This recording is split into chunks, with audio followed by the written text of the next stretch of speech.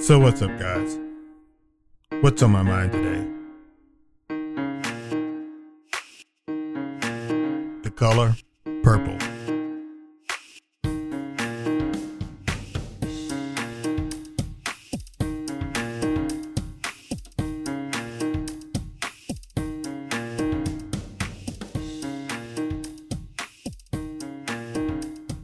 Okay, let's get into this.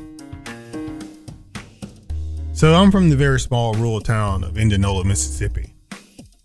It's located in the heart of the Mississippi Delta.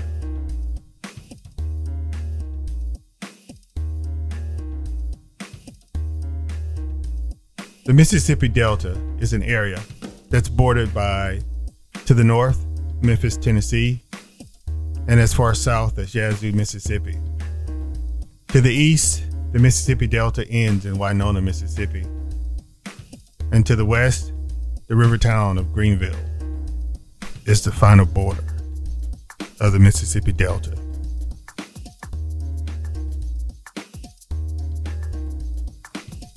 There are several things that this area is known for, from some of the worst poverty and injustice in America, to the resilient black people and the black culture there.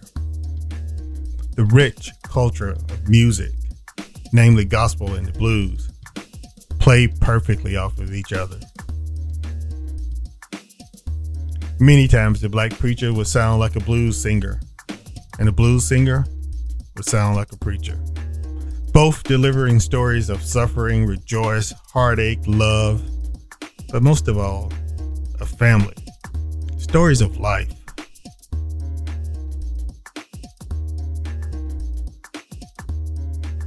One of the things I remember hearing the older people say is, take them to church. Now you will hear that even in the church or in the blues hall. Take them to church, man. Take them to church.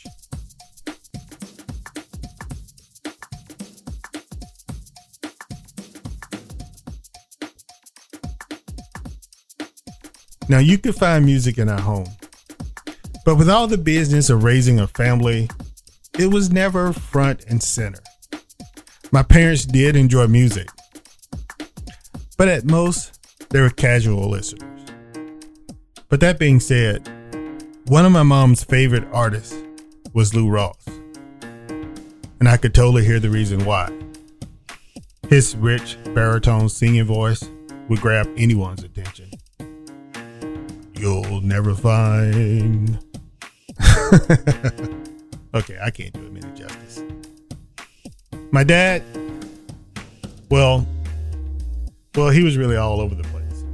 He didn't have a favorite artist. He always kind of kept his appetite open for different artists. Of course, he loved the blues, R&B, gospel, and popular crossover artists like Lionel Richie, Donna Summers, and Michael Jackson. But if you thumb through his complete record collection, you can find country, popular music, and disco. Okay. Now, how does all this relate to me? One Saturday afternoon, I decided to go in the living room to listen to one of my dad's 8-track cassettes. Now, for you young people out there, an 8-track cassette was a medium that held recorded music. Anyway, I lifted the wooden lid to the stereo cabinet system and found the 8-track tape that I wanted, the Commodores. But before I could move on, there was something else that caught my eye. A new album was nestled in front of the LP storage area. Initially, I could only catch a glimpse of it, so I reached in and pulled out the album.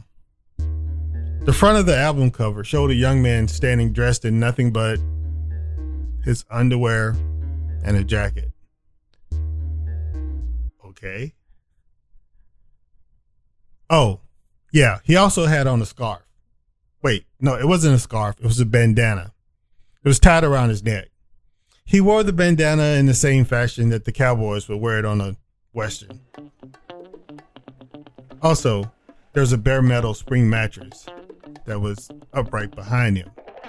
It centered him on the album cover.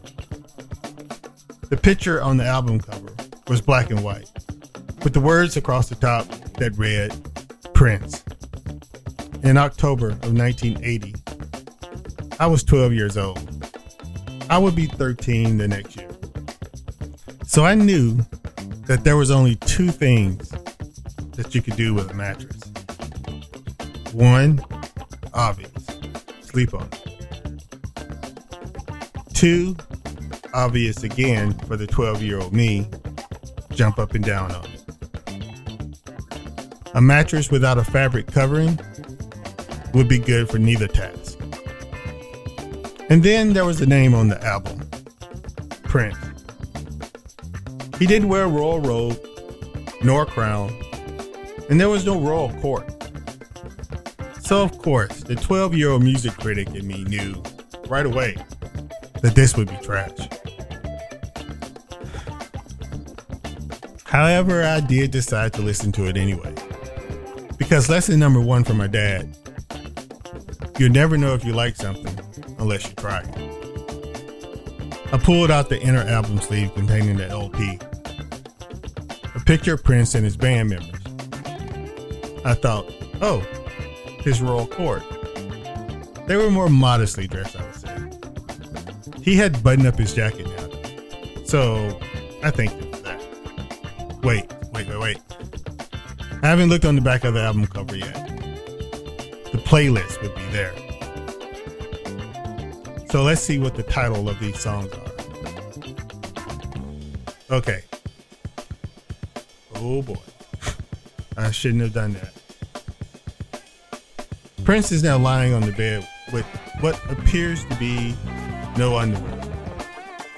Black legging stockings, the coat, the bandana, and now it appears that he has on high heel shoes. Then I started reading the title of the songs on the album. Dirty Mind. Okay, I probably shouldn't listen to that one. When You Were Mine. Okay, that one doesn't sound bad. Do It All Night. Skip that one. Got a Broken Heart Again. Okay, a love song. A sad love song, but okay. Sounds like a sad love song. I can listen to that one. Uptown. Okay. Everybody wants to be uptown. Head. Weird title. But maybe. I don't know yet. Sister. This one I just scoffed at. Who in their right mind would write a song about their sister? It better be a funny song, I'll tell you that. And then Party Up. Everyone loves a party, right? So I could definitely listen to that one. So it looks like there's only two songs I should avoid. So I thought, okay, let's do this. I decided I was going to listen to the first song on side one, Dirty Mind. I mean, why not? I plugged in my dad's Koss headphones. Okay, I need to pause right here and say this. And this is going to make me sound very old. But I got to say it. They really don't make things the way they used to. Because I'm sure I only had the volume turned up to 3. It was too loud. That first note on the downbeat shocked me, hurt my ears. I had to rip off the headphones before I could hear anything else. Deep breath. Reset. Okay. Volume set between 1 and 2. Headphones back on.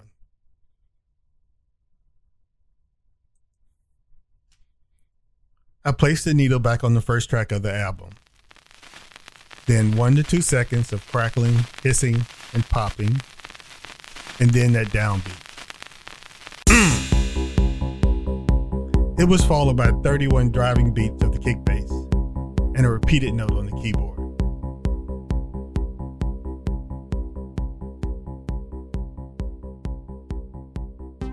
And that was it. I was hooked in 32 beats. And that's when my journey with Prince started. I fell in love with the music first. The driving funky bass, the drums, the keyboard. And then there was the guitar riffs and solos. He was different. He was different from all the other artists that I had heard up until this point in my life. I don't remember hearing him on the radio, like you would say a Michael Jackson. So this was fresh for me. It was something new. I wouldn't fully grasp the depth of Prince's storytelling until I was an older teenager that had fell in love, that had had a broken heart, and that had started to understand some of the political issues of the time. Prince covered them all. Now that I'm much older, and I have the luxury of time underneath my belt, when you listen to a young Prince, you can tell that the music itself was a little bit corporate, but still very different. For me, the last step that Prince needed was the album Controversy. After confusing people with the Lord's Prayer in the middle of the song, and you still have a career after that, the sky's the limit. The album 1999, for me, is Prince's breakout album. And if you don't believe me, go listen to it. But listen to the whole album. And if you listen to any Prince's album, he basically covers the same thing. But it's always different the way he feeds you the message. And that's what I love about it. One of the things that would catch me off guard was when people compared Michael Jackson and Prince. They are totally two different types of artists. Michael Jackson is a person that's more for the masses. He had been entertaining people since he was a child. Prince is grown folks' music. Cream, get on top. Cream, you will cop. Cream, don't you stop. Cream, Prince is grown folks' music. And that's it.